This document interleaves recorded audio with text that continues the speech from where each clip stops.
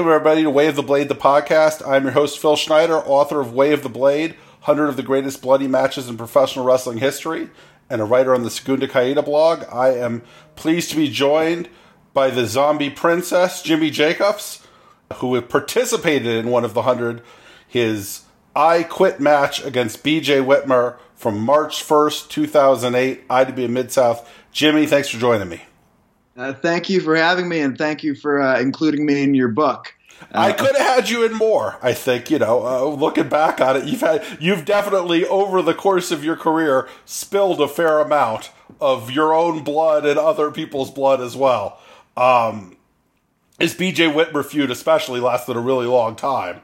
And this was one thing kind of interesting about this isn't I think, part of the main feud with BJ Whitmer, right? This was kind of an offshoot. Yeah, well, BJ Whitmer and I had a history at IWA Mid-South starting back in like 2003. So there was a certain amount of time we were feuding in both Ring of Honor and IWA Mid-South. It was interesting because we were having this conversation. I went back and I watched the match today, which I maybe have never seen, or maybe if I saw it, it was years ago. And it was interesting because on commentary, apparently the match that was supposed to take place that night was me versus Jack Thriller.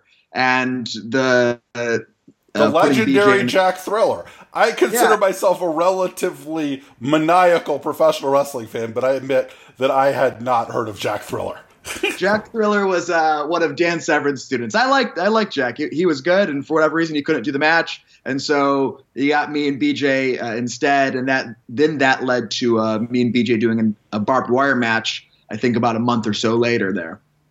Yeah, and this was so the impetus for this feud wasn't necessarily the same thing that was going on in Ring of Honor, which I want to talk about because that whole saga with you and Whitmer in Ring of Honor is one of my favorite indie wrestling things in the last 20 years. So I want to talk a fair amount about that. But the basis for this match was that you were feuding with Jim Fannin, who was for folks that aren't as deep in the woods of mid-2000s indie wrestling as I am, and Jim Fannin was a part owner of IWA Mid-South, or had owned a piece of it. I don't know exactly. Ian took some of his money. I don't know exactly how it worked.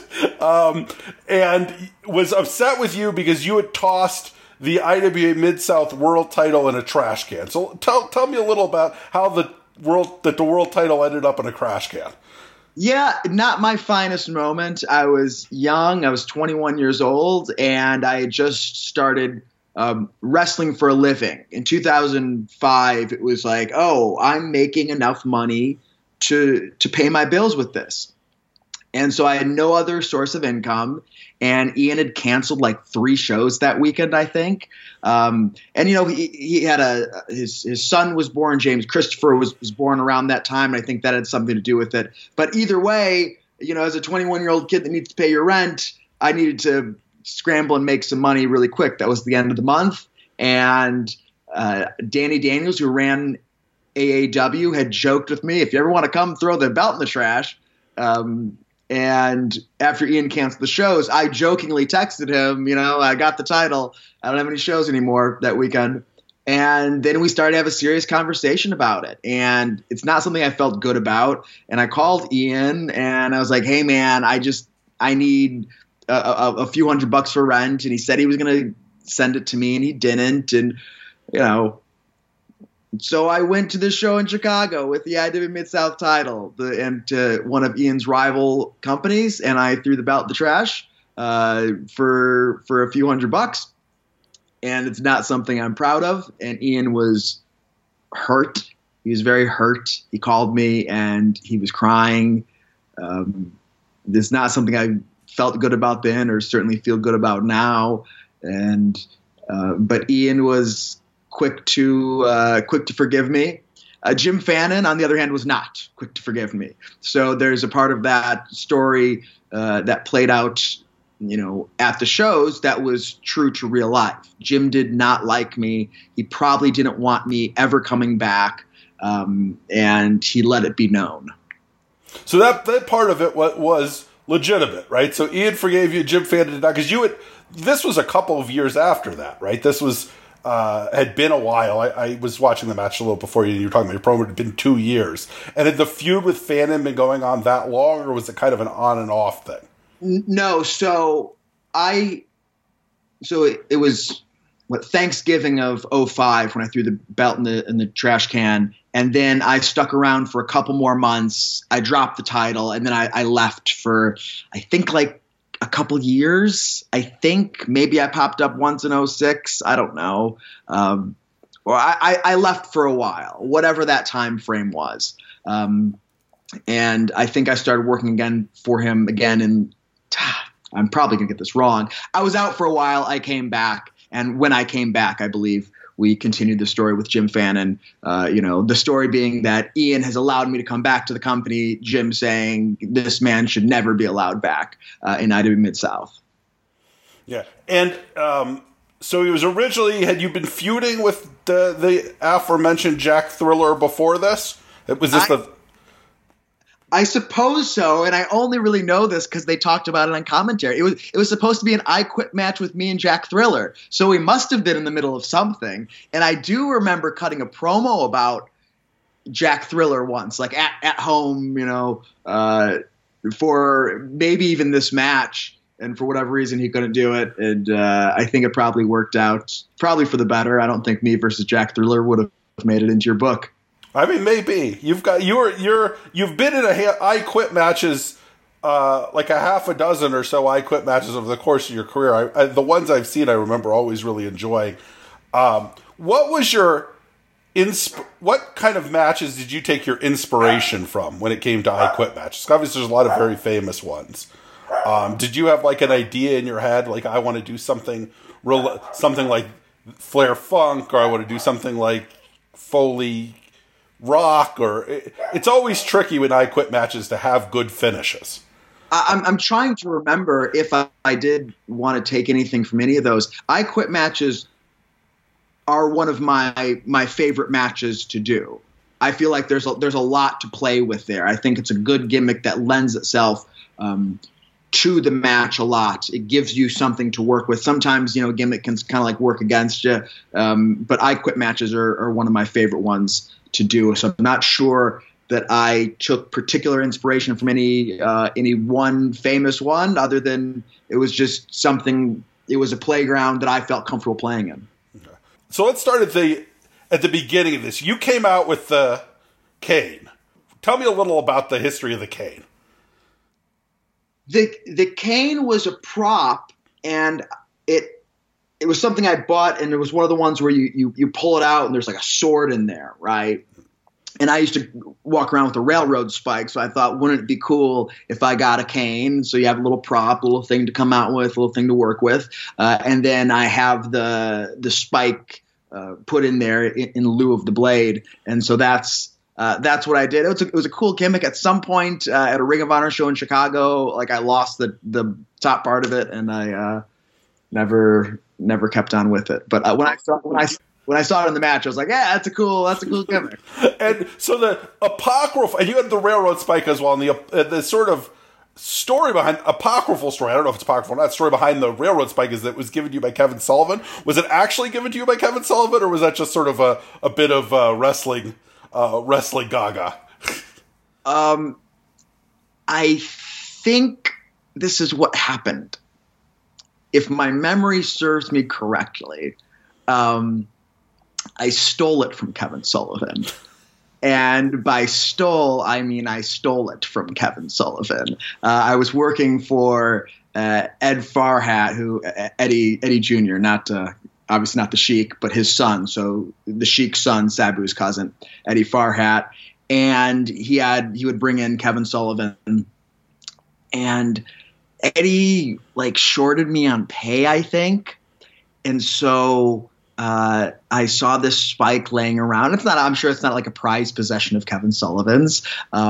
But at 19 years old, I think I stole the spike. It doesn't sound. I'm not painting myself as sounding like the greatest guy, like this sellout that threw the title in the trash, then stealing it's a 40-cent railroad spike. But I think that's what happened. So I don't think Kevin Sullivan passed it down to me. Although I'm sure if I know Kevin Sullivan now, and I'm sure he would laugh at it. I mean, the spirit of stealing the spike, it kind of feels like the spirit of Kevin Sullivan. That guy's not a guy who notoriously played by any sort of rules, right? He couldn't begrudge you a pocket. I love the fact that it feels like the story of indie wrestling is one stiffed payday after another. Just like that, you talk to anybody about indie wrestling, it's, I was supposed to get paid $100 and the guy paid me 50, or, I was supposed to get 75 and Ed Far Out was supposed to give me 40 and I took 20 at Kevin Sullivan's spike. That's probably about what it was. It's not an honorable thing to ever take anything from anybody in the locker room. It's actually probably one of the worst things you can do as a wrestler, to be an untrustworthy person. But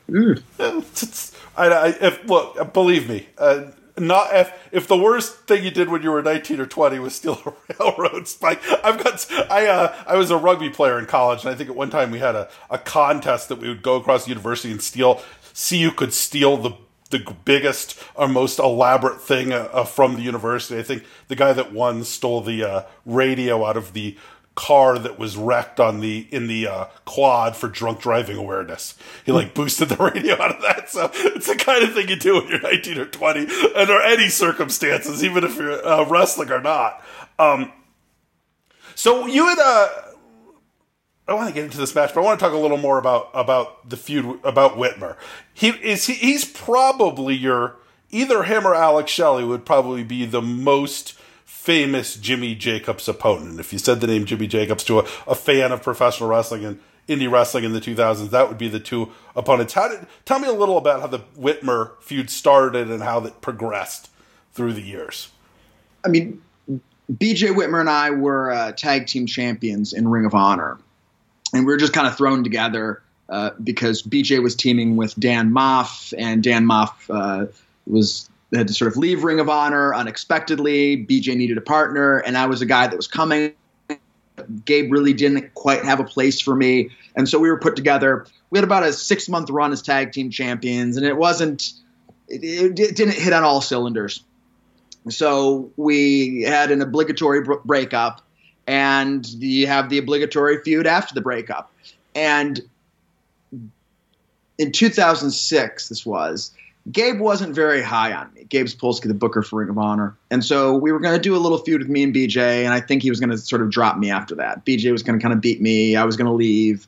BJ was going to go and continue doing his thing. He was feuding with they were doing a CZW Invasion angle at the time. But as fortune has it, as legend goes, I came up with the Ballad of Lacey, which was a music video and a song I wrote for Lacey, who was managing me at the time. And Gabe freaking loved it. And finally, Gabe was going to invest in me. He saw what it was. Oh, I see this guy now. I see what he can do. Before that, he kind of kept me around, but didn't really like me that much. But I was kind of popular. But so BJ and I, we're going to have one match first in Detroit. And it was a good match. It was good. I had my working boots on. I knew that this was the start of something for me, potentially. I knew that this was the Battle of Lacey had just come out. It's my first match with that as the song. And so I had a lot of stuff in my head that we can do. One of the spots that BJ and I had done literally every other time we wrestled, which was probably maybe 4 other times. BJ and I had been Mid-South, and I think we had a tag in Ring of Honor as well before that. He would go for the powerbomb off the top rope. And we're both standing on the top rope, and I would turn it into Hurricanrana. And this day in Detroit, his foot slipped from underneath him, and basically he ends up slipping backwards to the outside and power bombs me where our head hits the top rope, middle rope, bottom rope, and apron. And we go down this horrific scene. If you haven't seen it, go on YouTube and look up Jimmy Jacobs' BJ Whitmer power bomb. It's the first one where it looks like we almost die. And fair enough, we could have.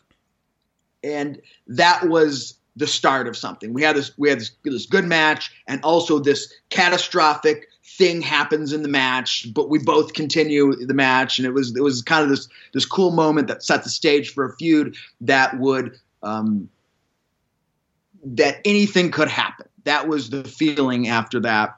And we had another match in New York City where we were both standing on the top rope, and he like power bombs me off the top rope over the guardrail into like a sea of people, which is another sort of crazy sight. And BJ Whitmer and BJ helped elevate me for that whole year. He helped bring me from like a low level guy, and he always pushed me in the ring. And we had a whole series of matches in 2006, 2007 that really helped establish me as a top guy in Ring of Honor. It was after doing a steel cage match with him in Detroit that my next thing after that was to come in and do the Age of the Fall, which was a faction with me and Necro Butcher and now Seth Rollins as the top sort of heel faction in the company.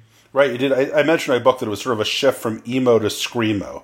You did kind of like a musical shift, right? From like, right. What was your musical influence for Ballad of Lacey? What was this? What was the stuff you were listening to? This was mid 2000s. This was the emo height of emo punk.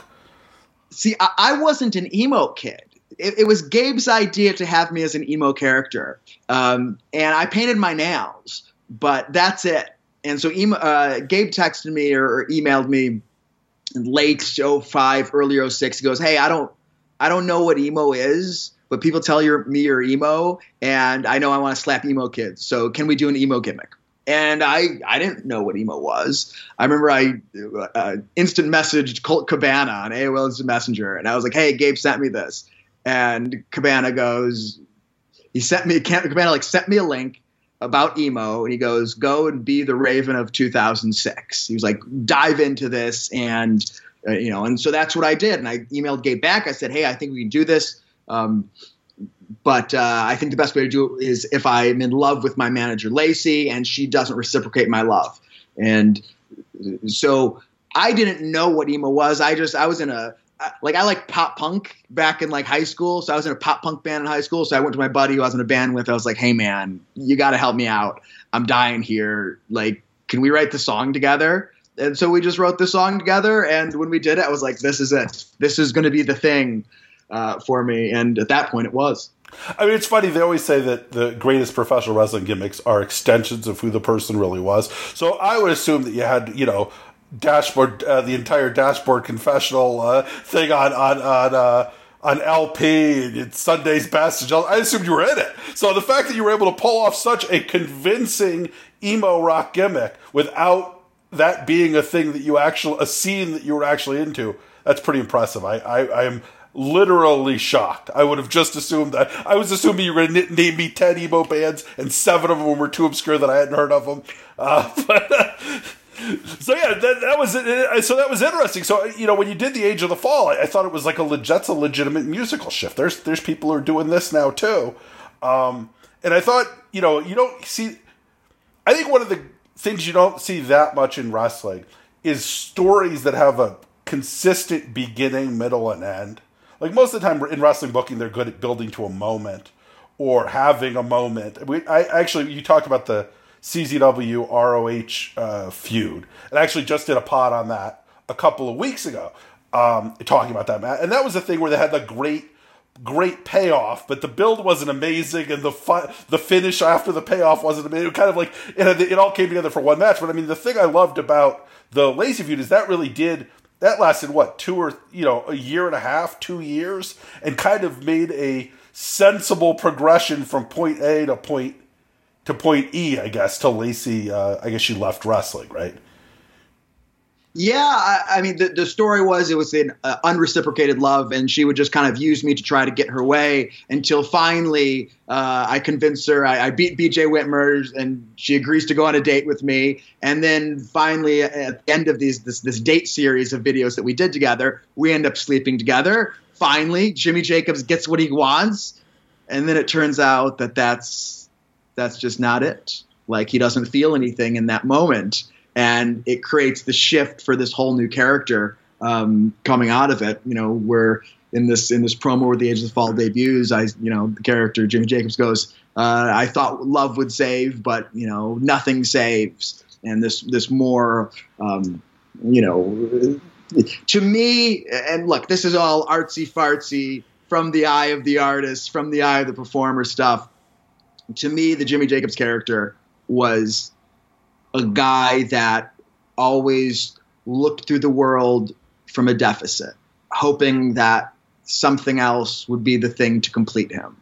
And that was the character, just hoping that maybe it's this and maybe it's that and maybe it's this and maybe it's that. But deep down, he's this just incredibly insecure, even at the height of, the stuff we're doing at the Age of the Fall, when Lacey ends up like trying to recruit Austin Aries, like you can see Jimmy Jacobs is actually like super fragile, even though he portrays himself as this cult leader type guy. And that was always the character for me. And then finally, the last Ring of Honor match I ever had, Lacey came back and we went off into the sunset together. And then like last year, a few months ago, GCW also had Lacey come back. We did a little on their emo night, and I serenaded her with Bella Lacey, and we left again together. So that's the end of the story. The end of the story is Jimmy Jacobs and Lacey go off into the sunset. Go off with the all right. And you assume that it's over now. If they run emo night 2, do you have a second song that you're prepping for it? Or? Well, I mean, look, there was I had the Ballad of Lacey. I had Victory of Love. Is that what it's called? Victory of Love and Kiss to Kill. Those were it was like three music videos I wrote during that, songs, music videos I wrote during that, about a year-long period. I did the first one. I thought, this is it. And then Gabe, like over the summer, I think it was, goes, I think we need a new music video, as if I'm like some sort of musician or music video maker. But it's like, apparently I am now. That's right. All right, so I definitely wanted to talk about that because, like I said, I'm an enormous fan of that entire feud. I remember it very well when it was happening and have a lot of fondness for it in hindsight as well. But let's get back to this match, which was, again, part of a different feud. So I thought there was a couple of really cool ideas in this match. I thought the idea of Whitmer smashing you up, duct taping you to the corner, beating you with the canes, putting you in the figure 4, and having you pass out. But Fannin refusing to let the match end that way was a really nice bit of wrestling. I mean, I always say with booking in matches, it's very easy to throw on too many different ideas and end up sort of swallowing the actual wrestling in the match. But I thought this was a great little idea. Was this your idea, Whitmer's idea, Fannin's idea? I have no idea who came up with that. It feels like an Ian Rotten idea, to be honest with you. That feels like something he would do. Look, when I watched it today, it was like watching it for the first time. I remembered the finish. That's the only thing I remembered from the match. So, when he's got me duct taped up and I rip one arm away, but I've still got like one arm. I thought this was a really cool moment. I've still got like one arm duct taped to the ropes, and I'm going down the ropes with the one arm duct tape, and I'm like stomping BJ and jumping on him while I'm still tied up. I was like, that's some gritty shit, man. Good for you, Jimmy Jacobs 2008. And I thought, yeah, the stuff in the figure 4 with him slamming me with a kendo stick over and over and passing out from the blood was cool. And then you think, to your point earlier about like shit, I quit match finishes. You go, okay, well, he passes out from the blood, And look, not to say that's always crap. When Steve Austin, Bret Hart did it, it was amazing. But, in whatever, 10 years later, 9 years later, that's not a satisfying finish. So I thought it was a cool thing to have Fannin go, that ain't gonna happen, and keep the match going. And ultimately, that was the part of the demise of BJ Whitmer, is that Fannin just couldn't leave it with Jimmy Jacobs passed out and bloody. He needed to see me humiliated more. Right. It actually probably did, it sounded like.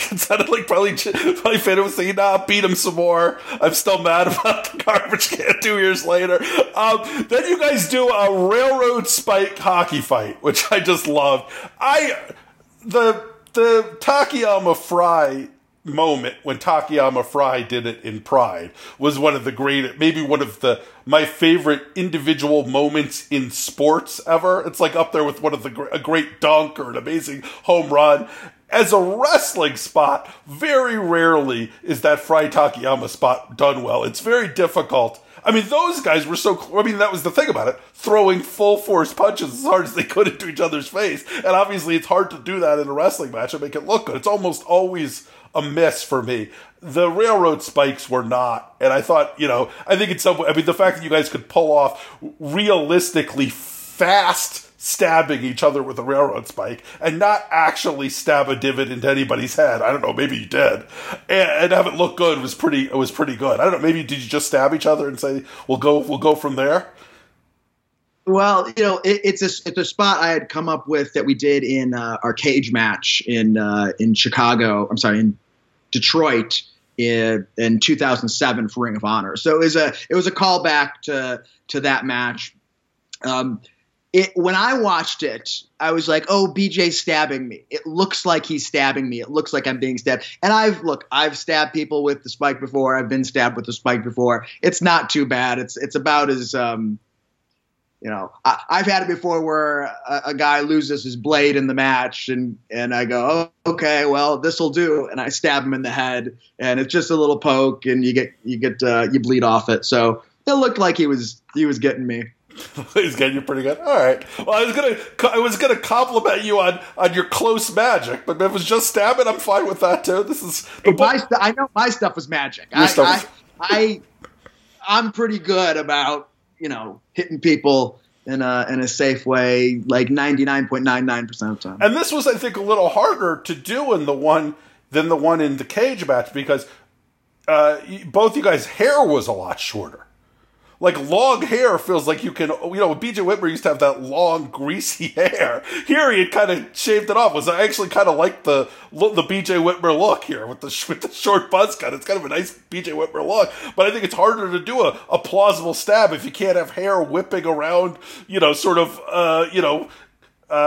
obscuring the vision of the audience a little bit when you're doing it. Kind of just, you can see the poking into the forehead. Maybe you couldn't as much there, so... Yeah, the long hair can certainly be a tool in the theater of the illusion. Yeah, and then let's talk a little about the finish because it is a hell of a finish. Basically, you make B.J. Whitmer quit by giving him a homemade vasectomy with a railroad spike. Right? You are a moil, as my people say in this, and you are circumcising B.J. Whitmer with a railroad spike. And so who came up with, I'm going to stab you in the dick as hard as I can with the spike? And why in God's name did B.J. Whitmer agree to have that done to him? Well, I believe it was my finish. I don't want to plant my flag in the ground and go, I definitely came up with that. But I think I did. And the reason I think I did is because I used it again for my I Quit match with John Moxley in 2010, a couple years later for Dragon Gate USA, and I don't think I would have recycled the finish if BJ had come up with it. I think my idea, I'll use it once, I'll use it again. I thought it came off pretty well. Look, it's like, once you do all the crazy stuff, it's like, what more is there to do that's satisfying, that hasn't been, sort of bastardized and been done to death all the time. And I think this came off as a pretty good finish there. Yeah, I mean it's kind of like the 2000s version of Magnum TA dragging into Tully Blanchard's eye, but instead of that eye, it's a different eye, even more sensitive eye. The kid gets poked really hard. I think the thing about IWA Mid-South as a promotion is that they ran so frequently, right? I mean that was a promotion that ran a ton, sometimes 3 times a week. I mean, this was their 500th show. And they probably have run another 500 since then at least. I mean, they're still, IWA Mid-South somehow is, I don't know how many times they've emotionally closed their doors and then reopened 4 months later, but it's happened a lot, right? So I think the thing about IWA Mid-South, because it's got so much, is that sometimes matches, even really great matches, are kind of fall a little to the wayside in history, even for hardcore wrestling nerds who try to watch everything. And so this is a match I'm not sure. I don't think it's certainly probably one of your less seen matches against Whitmer. The ROH stuff is a lot more known, but this is I kind of was a freak when putting this book together, and I was like, well, I'm going to put a Jimmy Jacobs BJ Whitmer match in here, or a Jimmy Jacobs Colt Cabana match. I'm doing something from that era, so I watched them all. And then this was definitely the one that I had remembered really loving in the time, and then watching it again, I was like, yeah, I think this is the one. This is the one that I think comes together from moment one to the end the best.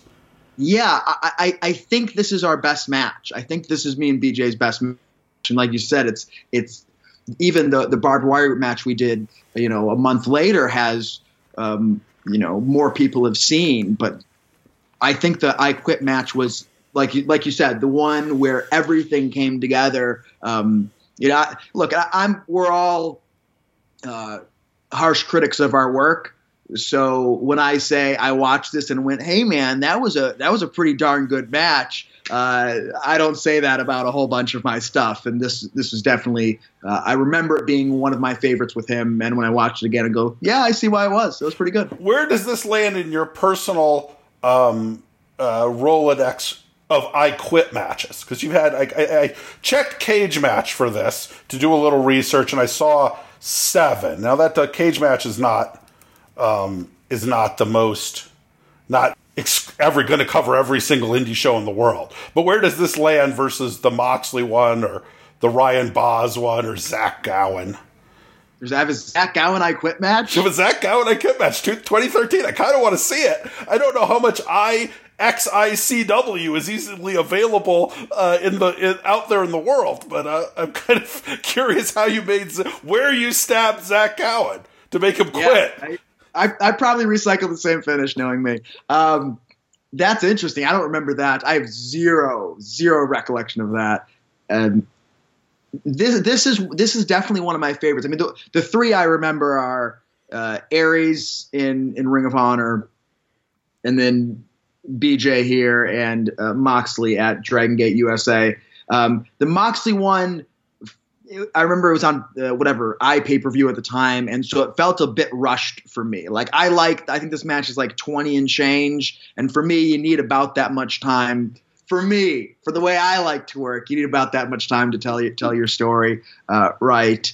This is probably, if I had to pick, probably my favorite.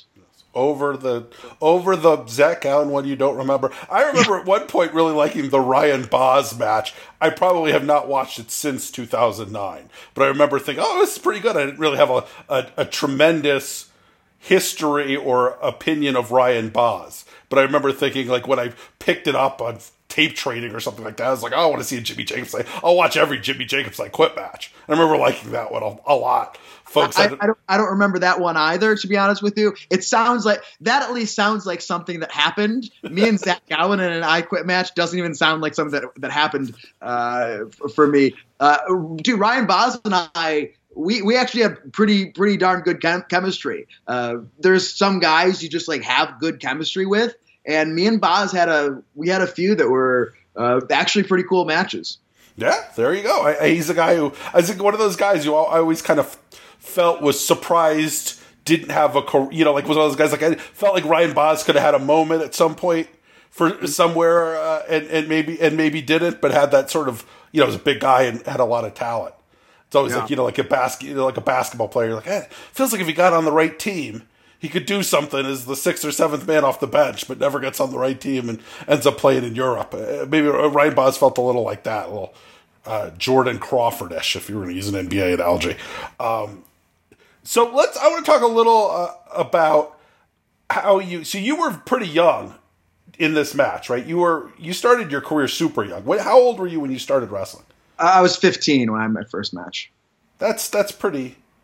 That seems almost irresponsible. That's too young to be a pro wrestler. Kind of feels like it's too young to be a pro wrestler. How did you end up being a pro wrestler at 15 years old? My brother trained at a local school, and I was 14 at that time, and I would just hang around, and I would like record the shows. I would do like websites for the guys. GeoCities? It had to be like GeoCities back then, right? Angel Fire websites. Yeah, man. I did like a handful of them for different. And I didn't know how to make websites. I wasn't good at it, but it was just, what can I do to be a part of the show? And I would record the shows. Then I would play the music at the shows, set up the chairs, whatever. And one of the local companies that my brother worked for, they needed a referee on one of the days, and so I kind of weaseled my way into refereeing this match, and then I kind of started to weasel my way into training, and then a few months later, I had a first match, and it wasn't good, but it was a first match, and that's how it began. This was in Wisconsin? Michigan. Okay. I think your earliest cage match is something from Wisconsin, though I guess everything else is from Michigan, and I guess that makes sense. Do you remember the Blitzkrieg Kid? That's my brother. Oh, that's your brother. So you worked your brother in a time limit draw in Platteville, Wisconsin. Wisconsin. Is your earliest Yes, brother? So your brother, I mean, was he somebody who went on to do wrestling at a more serious level, or did he go on and get a regular job and like a real person? He got his PhD in mathematics from Dartmouth, and he's a math professor now. Okay. But he was talented. Like he could have been good. He worked, for Carmine DeSpirito up in MAW. I don't know if you remember that company. Sure. Yeah. So I don't know if you remember Dino Bambino, but he started teaming with Dino as his brother, Bobby Bambino.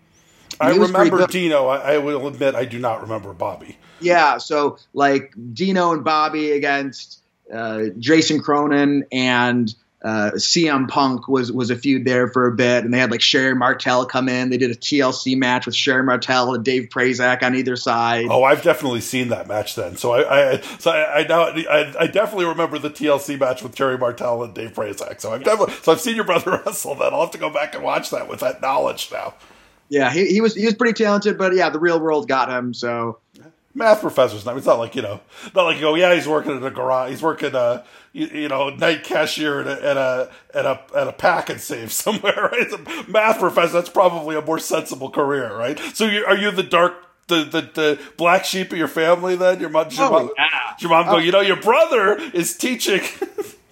And my father was a federal judge. My brother's got his PhD in mathematics from an Ivy League school, and I'm the one that's like, all right, where are my new pink tights, Mom? Do you know where my tights are? Yeah. That's funny. Look, hey, we all make our own our own roads through this world, right? Yeah, man.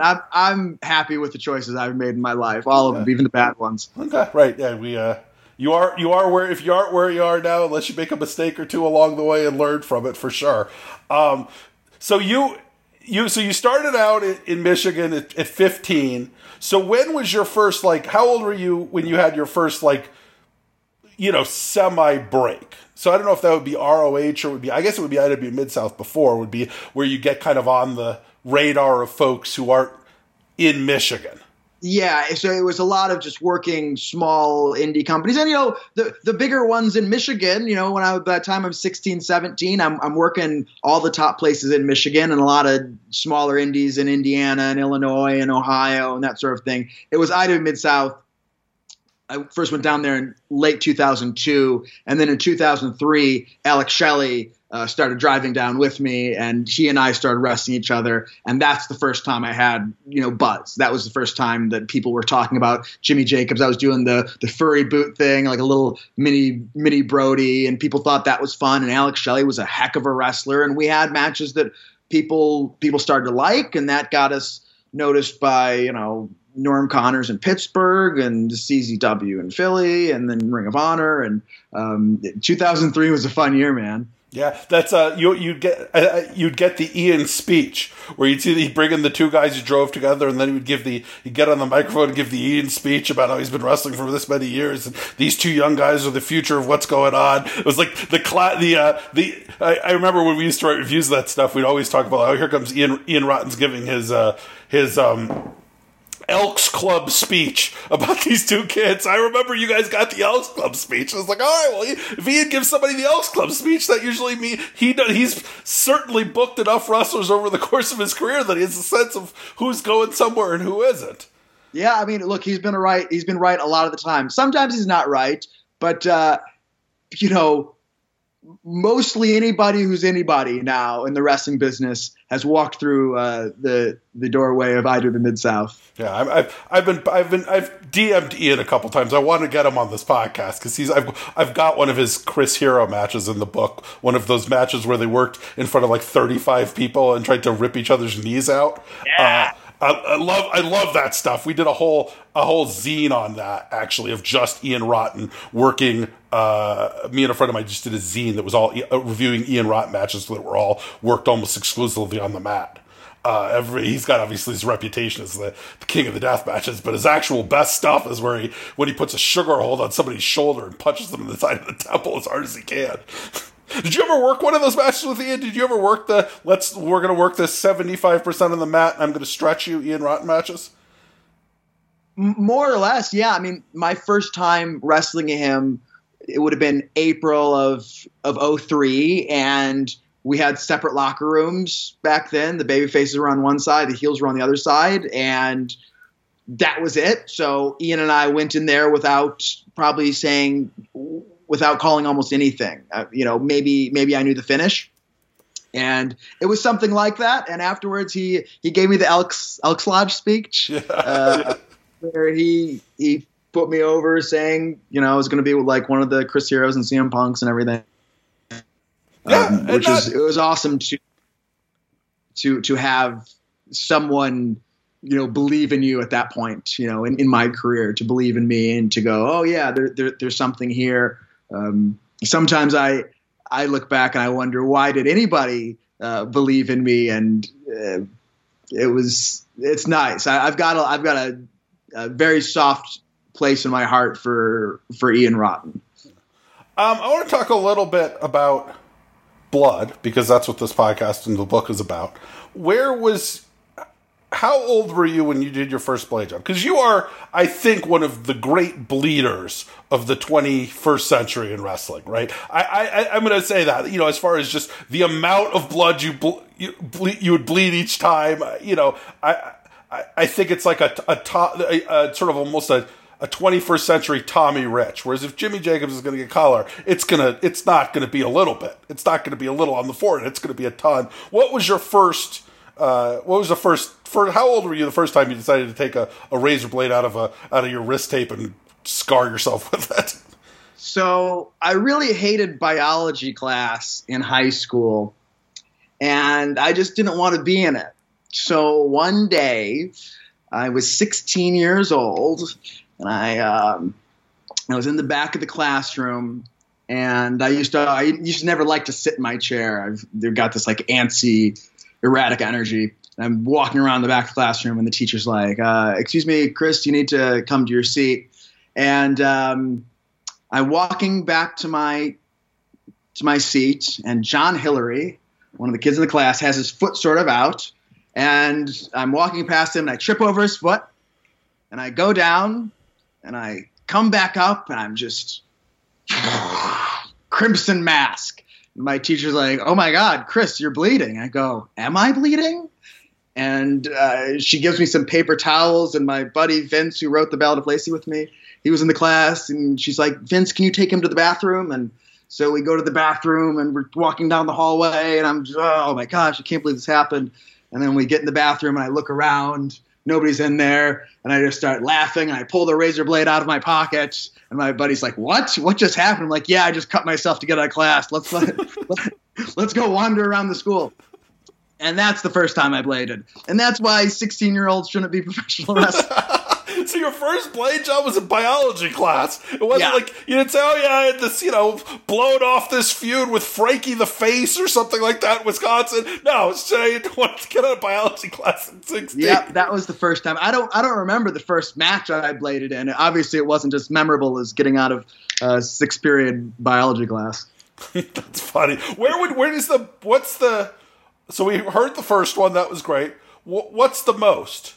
Was there a point where you in a match and you said, oh man, I overdid it here? Because you were bleeding a lot. And this was a match that, up there with the blade jobs in this book, and there's some, famous Hase Muda matches in the book. Eddie Guerrero, JBL is in the book. I've got some ones where people are really, Kira Hokuto, Shinobu Kandori. I mean, you've got ones that are sort of legendary. This is competitive with that as far as the amount you're bleeding. But what was the time where you said to yourself, you know what, I went too far? Oh, I never thought I went too far. Okay. Maybe in my public speaking class in college in 2005, that might have gone too far. We had to give a speech, a demonstrative speech. We have to demonstrate how to do something. So I went to the front of the classroom and I took off my shirt and I took off the pants I was wearing, and I was in my tights, and I started to explain to the class that day about pro wrestling and how in pro wrestling we do something called blading. It's to create drama in the match. And I showed them how to make a blade, and I showed, and then you poke it into your forehead until you hit the skull and just swipe it like a credit card.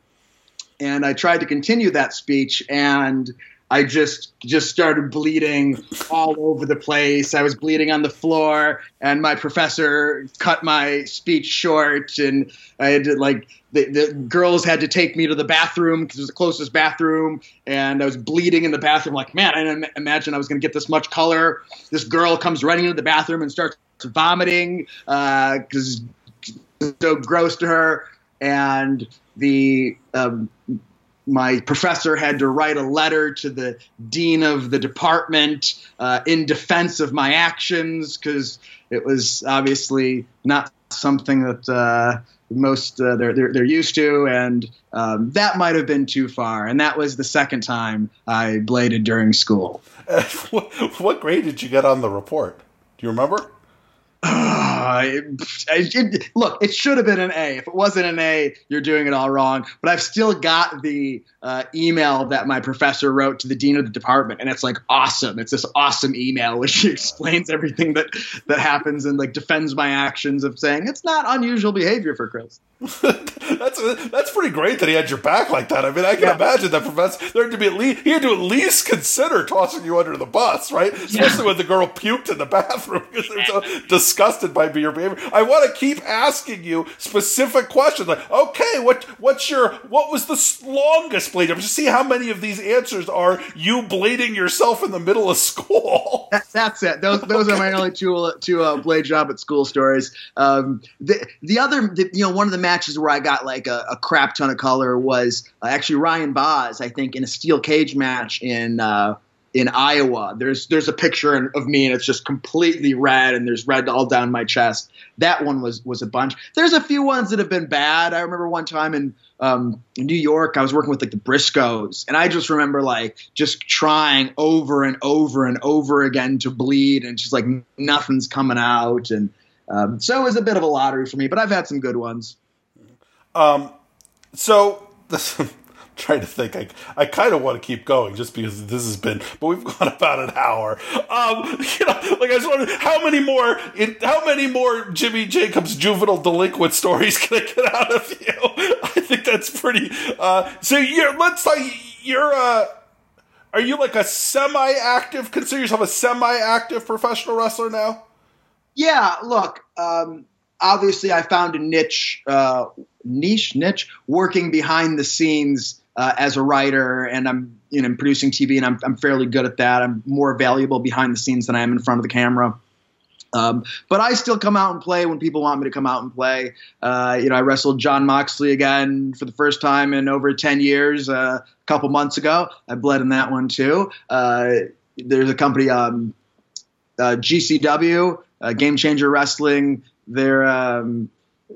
I've got me and Alex Shelley this weekend on January 14th. I don't know when this is coming out, but in just a few days. VXS is a company that is booking me too. So it's basically when people want me to come out and play, I'll come out and play. If they don't, they don't. And I'll work behind the scenes too.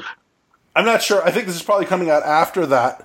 After that match, I'm actually somehow coincidentally doing a mini Age of the Fall series because I've got Necro coming out. So folks can listen to me talk to Necro the week before I'm talking to you probably the week after. But how long had it been since you wrestled Alex Shelley? Because obviously you guys were sort of married to each other at the beginnings of your career. Yeah. I think we had one in like 2014 for XICW where I had the I Quit match with Zach Gowen. I think that was my last match with Shelley, and I think it was a pretty good one. Hopefully this one that has passed now, as everybody listens to this, hopefully that goes well. You guys, is he one of who are the people that you keep in touch with? Like, who would you consider from this era, from this like 2000s indie? Who are the folks that if you call up and bullshit about on the phone with every once in a while? Like, is he one of the guys? Like, do you keep it? Are you and Alex still chat, or who would be like who are your guys? Me and Shelley talk not that much. I haven't talked to him in a little bit. He came and worked for us for Impact Wrestling for a little bit, but we catch up sometimes. I mean, Kevin Owens is probably the one that I talk to the most. Sami Zayn I talk to on a somewhat basis, but we catch up on the phone. Seth to a bit of a lesser extent. That's. Kevin's the one. I talk to him every week at least. And so do you do you have anything that you have left on your bucket list? Like you've been wrestling for I guess it had to be 20 plus years now, right? I mean, if you started when you were 15, that had to be 1990, what, 7, 6? 99? Yeah. So you've been doing this over 20 years. Is there anything that you want to say to yourself, man, I wish a match, an opponent, a moment that you feel like you still want to check off, or when you look back on your dance card, do you say to yourself, this is a pretty good career? My regret is that I never had like a run on TV with WWE. That's something that would have been nice, even a nice couple year run, so then I can go back on the indies and, charge an extra $50, and to me, even going to WWE was always about, you go there so you can get the notoriety, so then you can leave there. It was always that way to me. So only because I want to have more indie wrestling, dates probably, do I wish I had a WWE, on-screen career. Other than that, man, not really. Like, there are guys that I would have loved to work with on TV. A lot of times people ask, what match would you want to have? And there's no match where I go, oh yeah, look, Mick Foley, of course, would be like the guy, right?